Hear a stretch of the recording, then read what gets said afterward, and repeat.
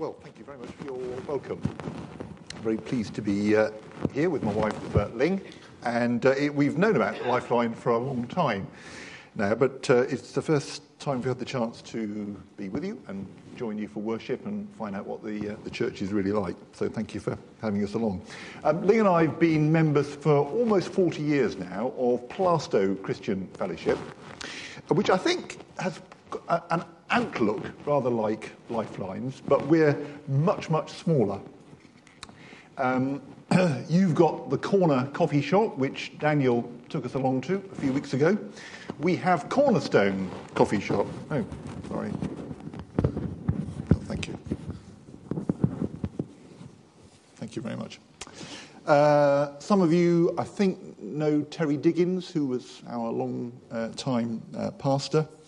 Our church emerged from the work of a mission team in Plaistow in the mid-late 1970s. I joined straight from university in 1978. Ling was already a member. And then 32 years ago, I was elected a member of Newham Council.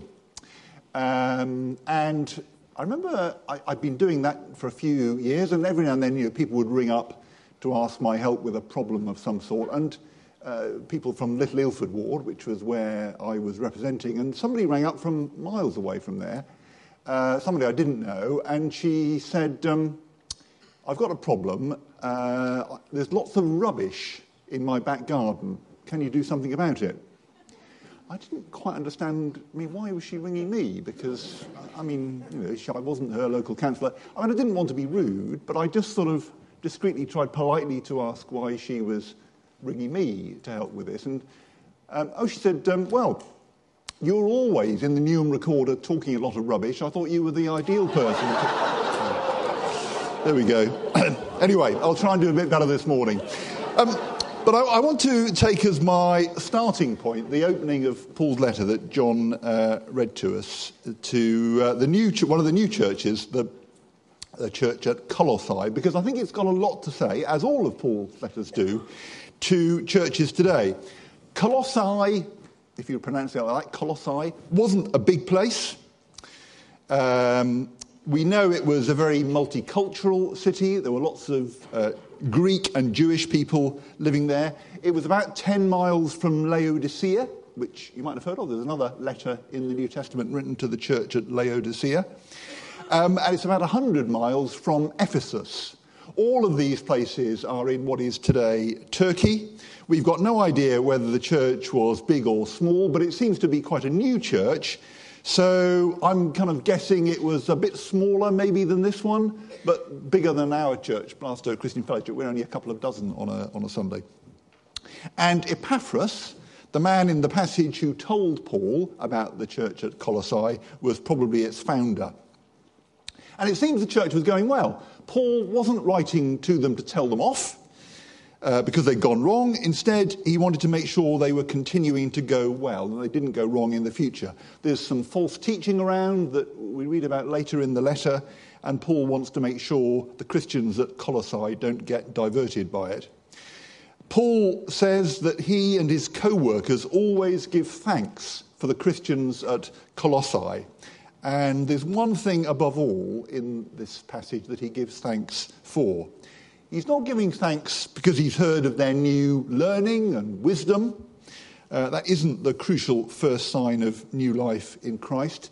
He doesn't say he's heard about their newfound holiness or their obedience to a moral code. He does want them to lead a new kind of life, but he knows that will come in time.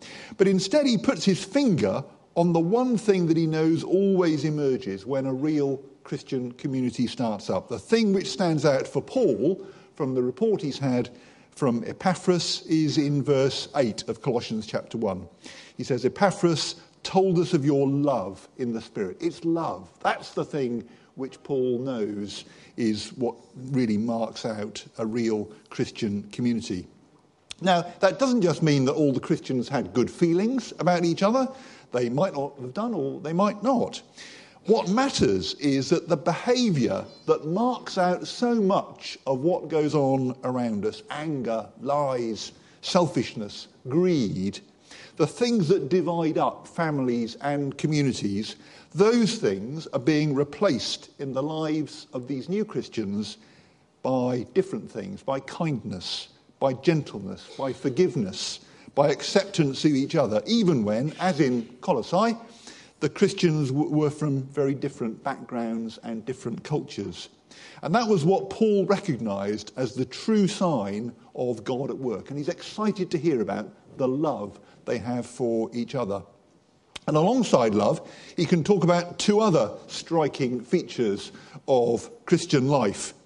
The famous passage about love in 1 Corinthians 13 that you may well have heard read at a wedding sometime or other, ends with these words: "These three remain, faith, hope and love, but the greatest of these is love." And that's really the message here, I think, as well. Love is what Paul picks out in verse 8, but in verses 4 and 5, alongside love, he speaks of the faith and the hope of the Colossian Christians as well. Verses 4 to 5, "We've heard of your faith in Christ Jesus and of the love you have for all the saints, the faith and love that spring from the hope that's stored up for you in heaven." Faith, love and hope. Faith which reaches out to grasp what God offers in Jesus.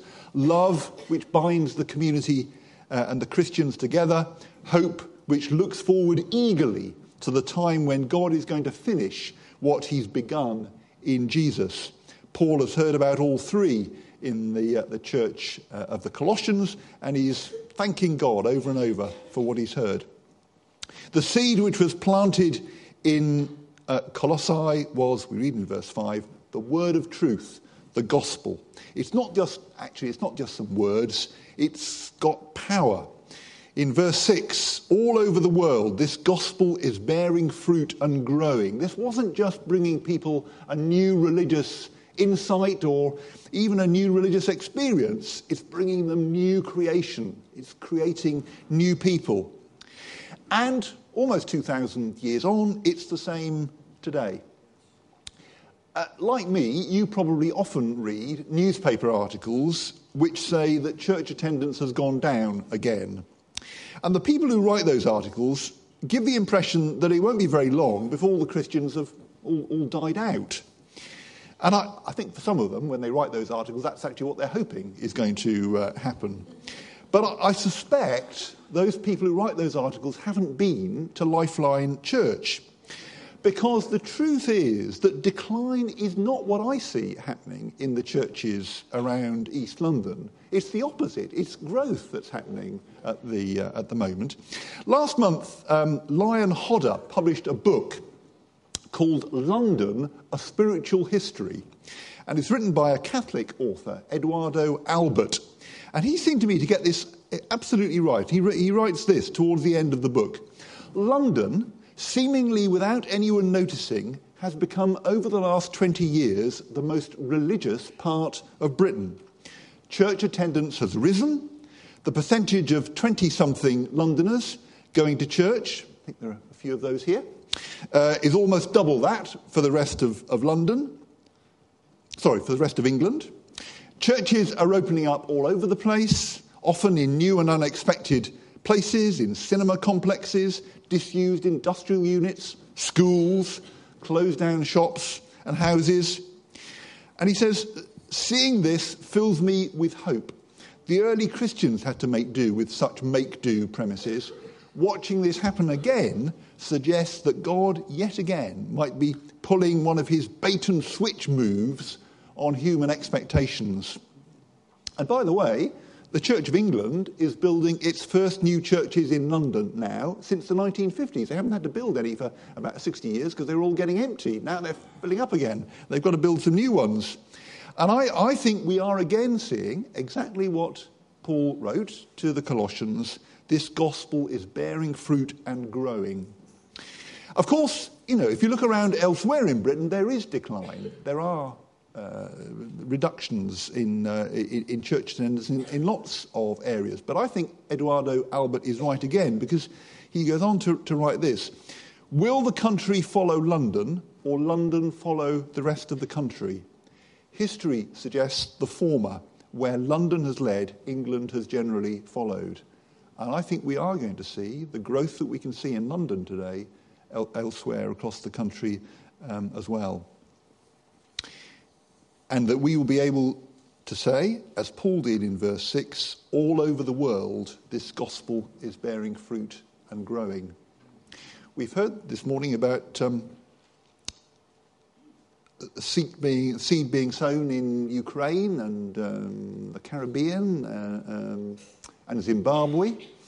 I was in Bangladesh last month. Now, the previous occasion I was in Bangladesh, I was there with Tearfund. Tearfund, you might well know, always works through local churches. Now, in Bangladesh, less than 0.5% of the population are Christians. And so, I was presuming that Tearfund wasn't going to be able to do very much in Bangladesh, but I was wrong. We visited a place called the Lamb Hospital in northwest Bangladesh, which is a lovely, really lovely place. And what we discovered was that in villages around that hospital and in lots of other parts of Bangladesh, there are in fact a lot of really tiny local churches where the gospel is bearing fruit and where the community is being served. Tearfund was doing a huge amount with them. They were supporting the church, supporting the hospital. The hospital was working with them. And it was true in Bangladesh as well that this gospel is bearing fruit and growing. All over the world, Paul says, and he's right. When people become Christians, God implants in them a new sense of his presence and his love, his guiding and his strengthening. And those need to be nurtured and developed. New Christians need to understand what's happening to them and how to cooperate with the presence of God, which has begun to work in them. So Paul doesn't only thank God for the church at Colossae, he prays for the church as well. Verse 9, that God will fill them with the knowledge of his will. Verse 10, that you may live a life worthy of the Lord and please him in every way, bearing fruit in every good work, growing in the knowledge of the Lord. Verse 11, being strengthened with all power, so that you may have great endurance and patience. Bearing fruit in every good work. That's what I see happening in Lifeline Church with all of your projects, bringing good news to this community, good news in the park this afternoon, and good news across the country as well. I've worked with Faith Action ever since Avril came to tell me about it, which 10 years ago or thereabouts, I think. And now I work with Daniel, who supports with his team. I must say I didn't know Rhodey played the trombone. That's a revelation I've discovered this morning. The team support the work of the All-Party Parliamentary Group on Faith and Society, which I chair. And I think that's an example of the gospel bearing fruit. In the past year, over 1 million people obtained food from the 400-plus food banks supported by the Trussell Trust around the UK. Every single one of those food banks is based on a church. In quite a short period, mainly because of changes in government policy, hundreds of thousands of people have suddenly found they can't any longer afford enough food for themselves or their families. So who's going to step forward to meet that need in modern Britain? To the surprise, I think, of all the people who write those articles about the churches being on the way out, it's turned out to be the churches.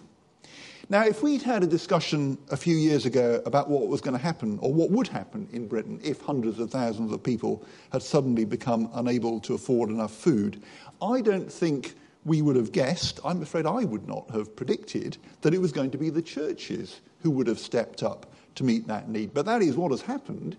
It's turned out in modern Britain that it has been the churches which uniquely have had the motivation and, more surprisingly perhaps, the resources and the capacity to take on the job when no one else, it wasn't local councils, it wasn't other organisations, it was the churches who've been able to do it. And my goodness, have they made a difference. And I think that's a great example of exactly what Paul prays for for the Colossian Christians in verse 10, that you may live a life worthy of the Lord and may please him in every way, bearing fruit in every good work, growing in the knowledge of God. The Guardian newspaper has a columnist, John Harris, who describes himself as an unshakable agnostic. And he went along to a church in Liverpool, which I think is probably a bit like this one, the Frontline Church. Some of you might have come across it. I've been there once. And afterwards he wrote this: evangelical worship gets many on the left hostile or awkward. So how do we respond to believers that save the destitute? And he has a conversation with a woman who's a member of that church who'd previously been a prostitute and a drug addict for 10 years. And he asked her how the church had helped her. And this is her reply: because they don't judge me. Outside, they just look on me as a drug addict. They don't want to help you. They haven't got time. They're too busy with their own lives. Coming here, people give their time and just love me, no matter what I've done. And the unshakable agnostic, John Harris, speaking, I think, for more and more people around Britain, noticing what's going on in churches like this one. He says this: when you see organisations like this church dealing so enthusiastically with social emergencies, it's very difficult to feel sceptical. The gospel bearing fruit, exactly as Paul said to the Colossians. At the end of the passage that John read, there's, I think, a really powerful description of what happens to people when they become Christians. It says in verses 12 to 14, God has qualified you to share in the inheritance of his holy people in the kingdom of light. He's rescued us from the dominion of darkness and brought us into the kingdom of the Son he loves, in whom we have redemption, the forgiveness of sins. Paul says, we used to be in the dominion of darkness. We were trapped, we were imprisoned, we couldn't see where we were going or what was happening around us. We were engulfed by darkness. But now we've been rescued from that and brought instead to the kingdom of light, the kingdom of the Son he loves. And how has that rescue been achieved? It's because he, quoting from the passage, qualified us to share. Another translation puts it, he's made you fit to share. We haven't qualified ourselves. He's qualified us. It doesn't reflect any credit on us at all. All the credit for our rescue belongs to the Father. And there's a stark contrast, I think, the dominion of darkness on the one hand, compared with the kingdom of light on the other. Dominion of darkness, where darkness prevails. Darkness, or the dominion of darkness, is a kind of impersonal thing. Darkness all around, all enveloping. But the kingdom of light, by contrast, is personal. There is a king. This is a kingdom. It's the kingdom not just of light, but as it says in verse 13, of a person, of the Son he loves. And there's a lot of joy in the rescue that has been achieved. Paul prays that the Colossian Christians will be giving joyful thanks to the Father for bringing us into the kingdom of the Son he loves, in whom we have redemption, the forgiveness of sins. It's a cause for celebration and for joy that we've been rescued from the dominion of darkness and shifted into the kingdom of light. And one of the themes of this whole letter is Paul's prayer that young Christians will learn how to be thankful. Paul wants to see, as a sign of healthy Christian life heading towards maturity, thankfulness to God for the amazing things he's done in Jesus and is continuing to do in the world and in our lives. I think our churches, your church, our church in Plaistow, have a lot in common with this church that Paul wrote to at Colossae. May it be true of this church that it's marked by faith, by hope, and above all, by love. May this church continue to be bearing fruit, as it certainly seems to me to be doing at the moment, in every good work. And may this church also be giving joyful thanks to the Father, who's rescued us from the dominion of darkness, brought us into the kingdom of light, the kingdom of the Son he loves. Probably you might like to ask Stephen a question. Grand. Okay, I'll start off, but I figured that we may have some questions. Remember, Stephen's been, you were front bencher for 12 years? 17. 17 years. Yeah. So, and he's a right honourable as well. So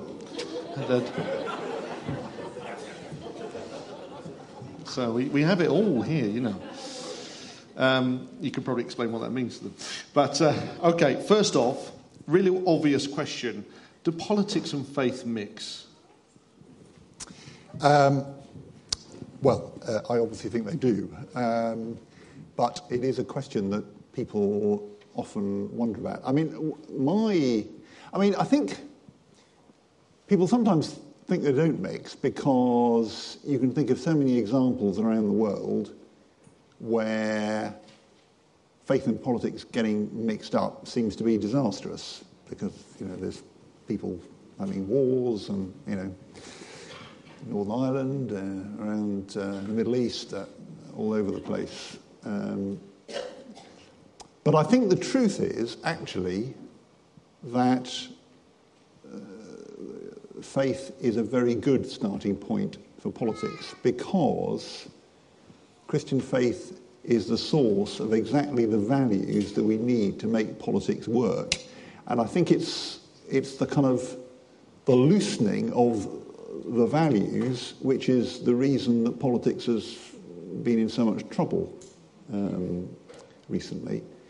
And we need to renew those values, responsibility, solidarity, patience, persistence, compassion, truthfulness. And where are those values going to come from in our society? Well, I think the reality is it's going to be from the churches. And actually, I think other faith groups have got a part to play here as well. I think non-Christian faith groups can contribute too. So, I think the reason that they do mix, or we need them to mix, is because faith is the source of the values without which politics cannot work. Excellent. Good. Right, well, that's got us going. So we can take some questions from the floor. I almost want to ask a question of Lynn as well, but I'll ask her while we see if she wants to answer it. Right, Andy, you can shout it out.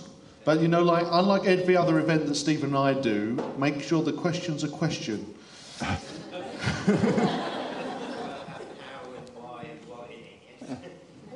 do you maintain Christian unity with somebody you may bitterly disagree with politically? Well, we have to do that, and I suppose I can just give one example. When I first became an MP, which was in 1994, I was approached by a couple of Conservative MPs who are Christians with the suggestion that we should pray together regularly. And we ended up with a group which had two Conservative MPs, two Labour MPs, me and one other, one Lib Dem and one one Democratic Unionist, he now is.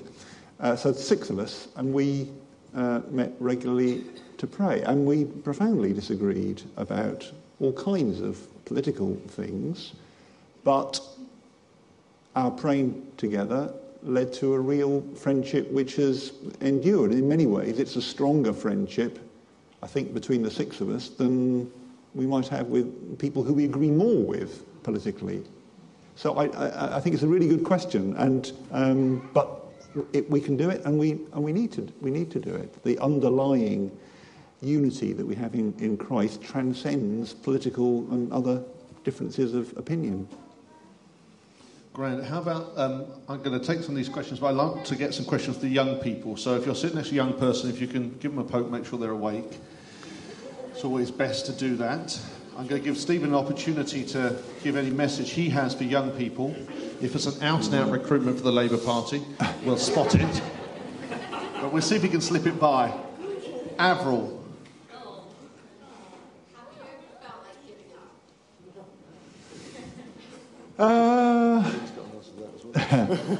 Have I ever felt like giving up? I don't think I have, no. I mean, there have been some... I've been exhausted at times. Some people might remember I got stabbed a few years ago, which was a fairly grim time. But then I thought, well, what on earth else could I do? So, so I carried on. I've really enjoyed it. It's been a fantastic, it's a great job, which I enjoy doing. That last comment does not get tweeted, all right? Good. I saw... that's right. I saw Victoria. One of the things the Bible says to us as Christians is that we should pray for those that are in authority over us. So what do you think those in the House of Parliament would have us pray for them?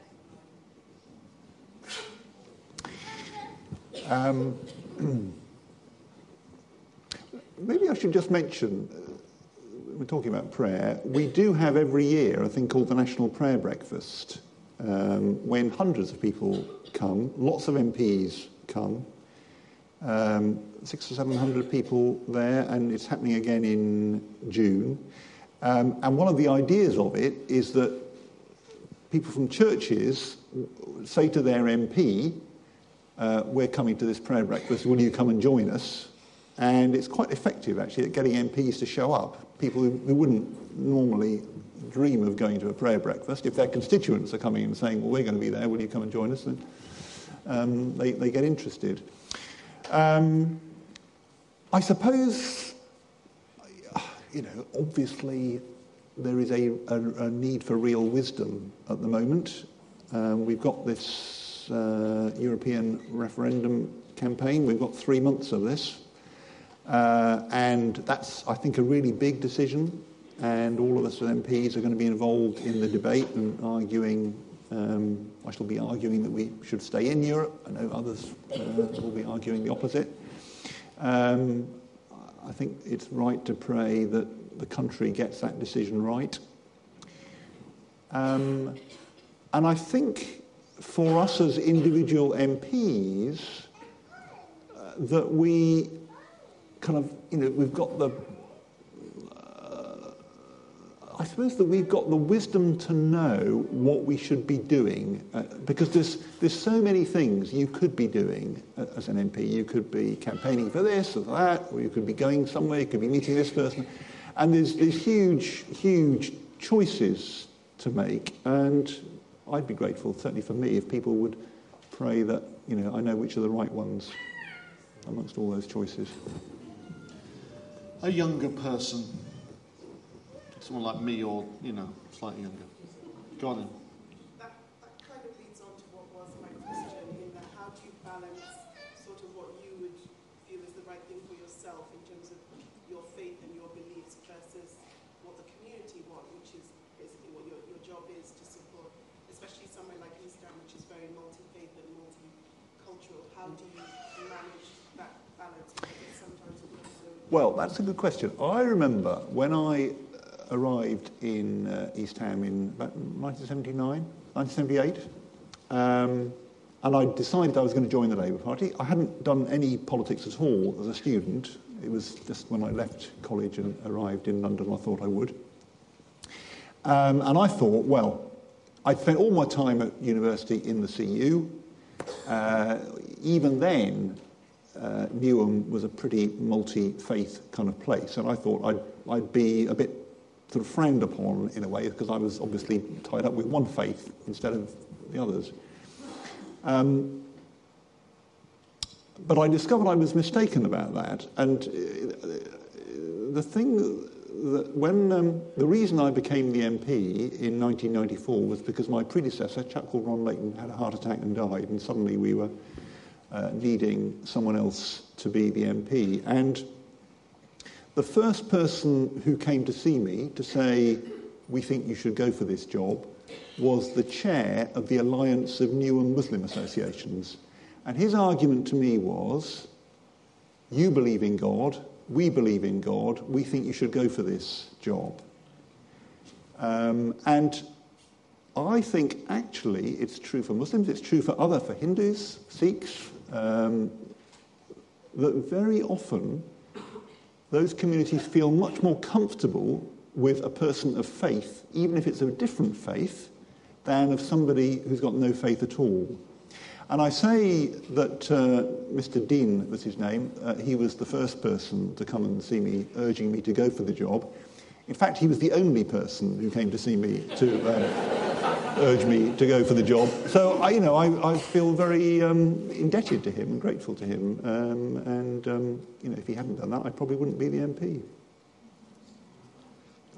Great. I'll take another couple of questions. The question I want to throw for Lynn to consider if she wants to speak, because she wasn't prepared for this, was I'm kind of interested in hearing from the people that are kind of alongside someone who's in the limelight, or what kind of journeys and tips you've picked up, because a lot of us, not all of us, get to be the person who's elected or the person who's on the stage or those kind of things, but many of us get the opportunity to support those. So I'd be interested in any lessons you've learned.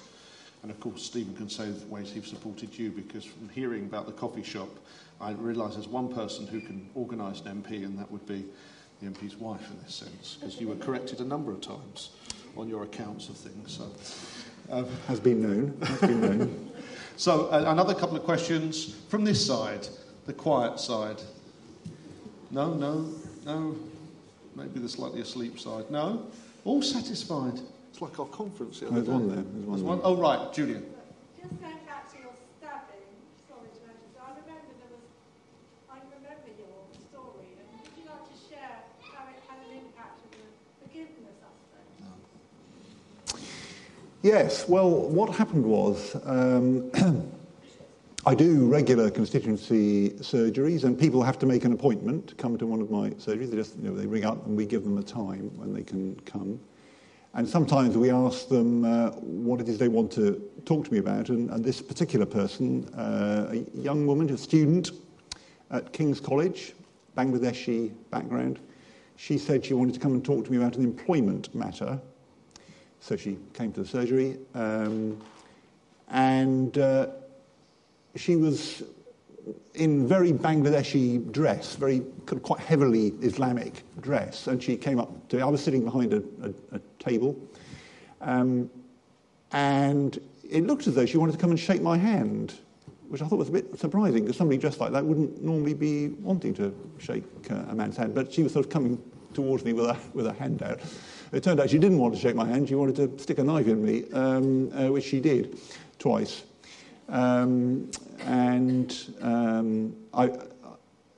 Fortunately, I had with me an assistant who knew what you have to do to get a knife out of a person's hand. So he was able to grapple with her, and he got the knife out of the hand. And she waited quietly until the police came along. Half an hour later, I was rushed off to hospital, and they told me that I had a life-threatening, but not imminently life-threatening injury. So they were able to... Must be very reassuring. Yeah. So they were able to patch me up, and I'm now fine. It turned out, actually, her name was Rushnara. Rushnara Chowdhury. She'd planned it all fairly carefully. She'd bought a couple of knives 2 weeks previously in order to do this. One big knife and one small knife. And at the last minute, she decided she couldn't hide the big knife up her sleeve, so she stuck with the small knife, which is probably why I'm here, I guess. And she's now serving a long prison sentence. Forgiveness.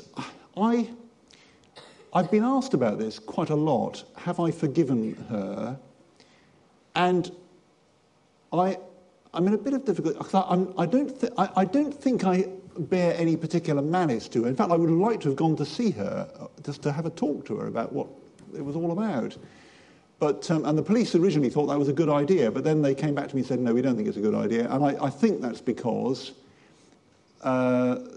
their assessment is that she doesn't really have any regrets about the whole thing, and so they think it wouldn't be a good idea to go and speak to her. I'm not sure they're right, but anyway, I've taken their advice. Have I forgiven her? It seems to me forgiving somebody requires some sort of interaction between. I'm not sure. I could sit here and say, yes, I've forgiven her, but I'm not sure that would mean anything. What I'd love is to have a conversation with her. And I think I would then be able to make it clear that I had forgiven her. But without some kind of interaction, I don't think that really means anything. So, but I don't think I bear her any ill will. Right. Thank you. Good. A hurry of questions. Right. Hannah, Josiah, and Ben. We'll take three at once. Hannah.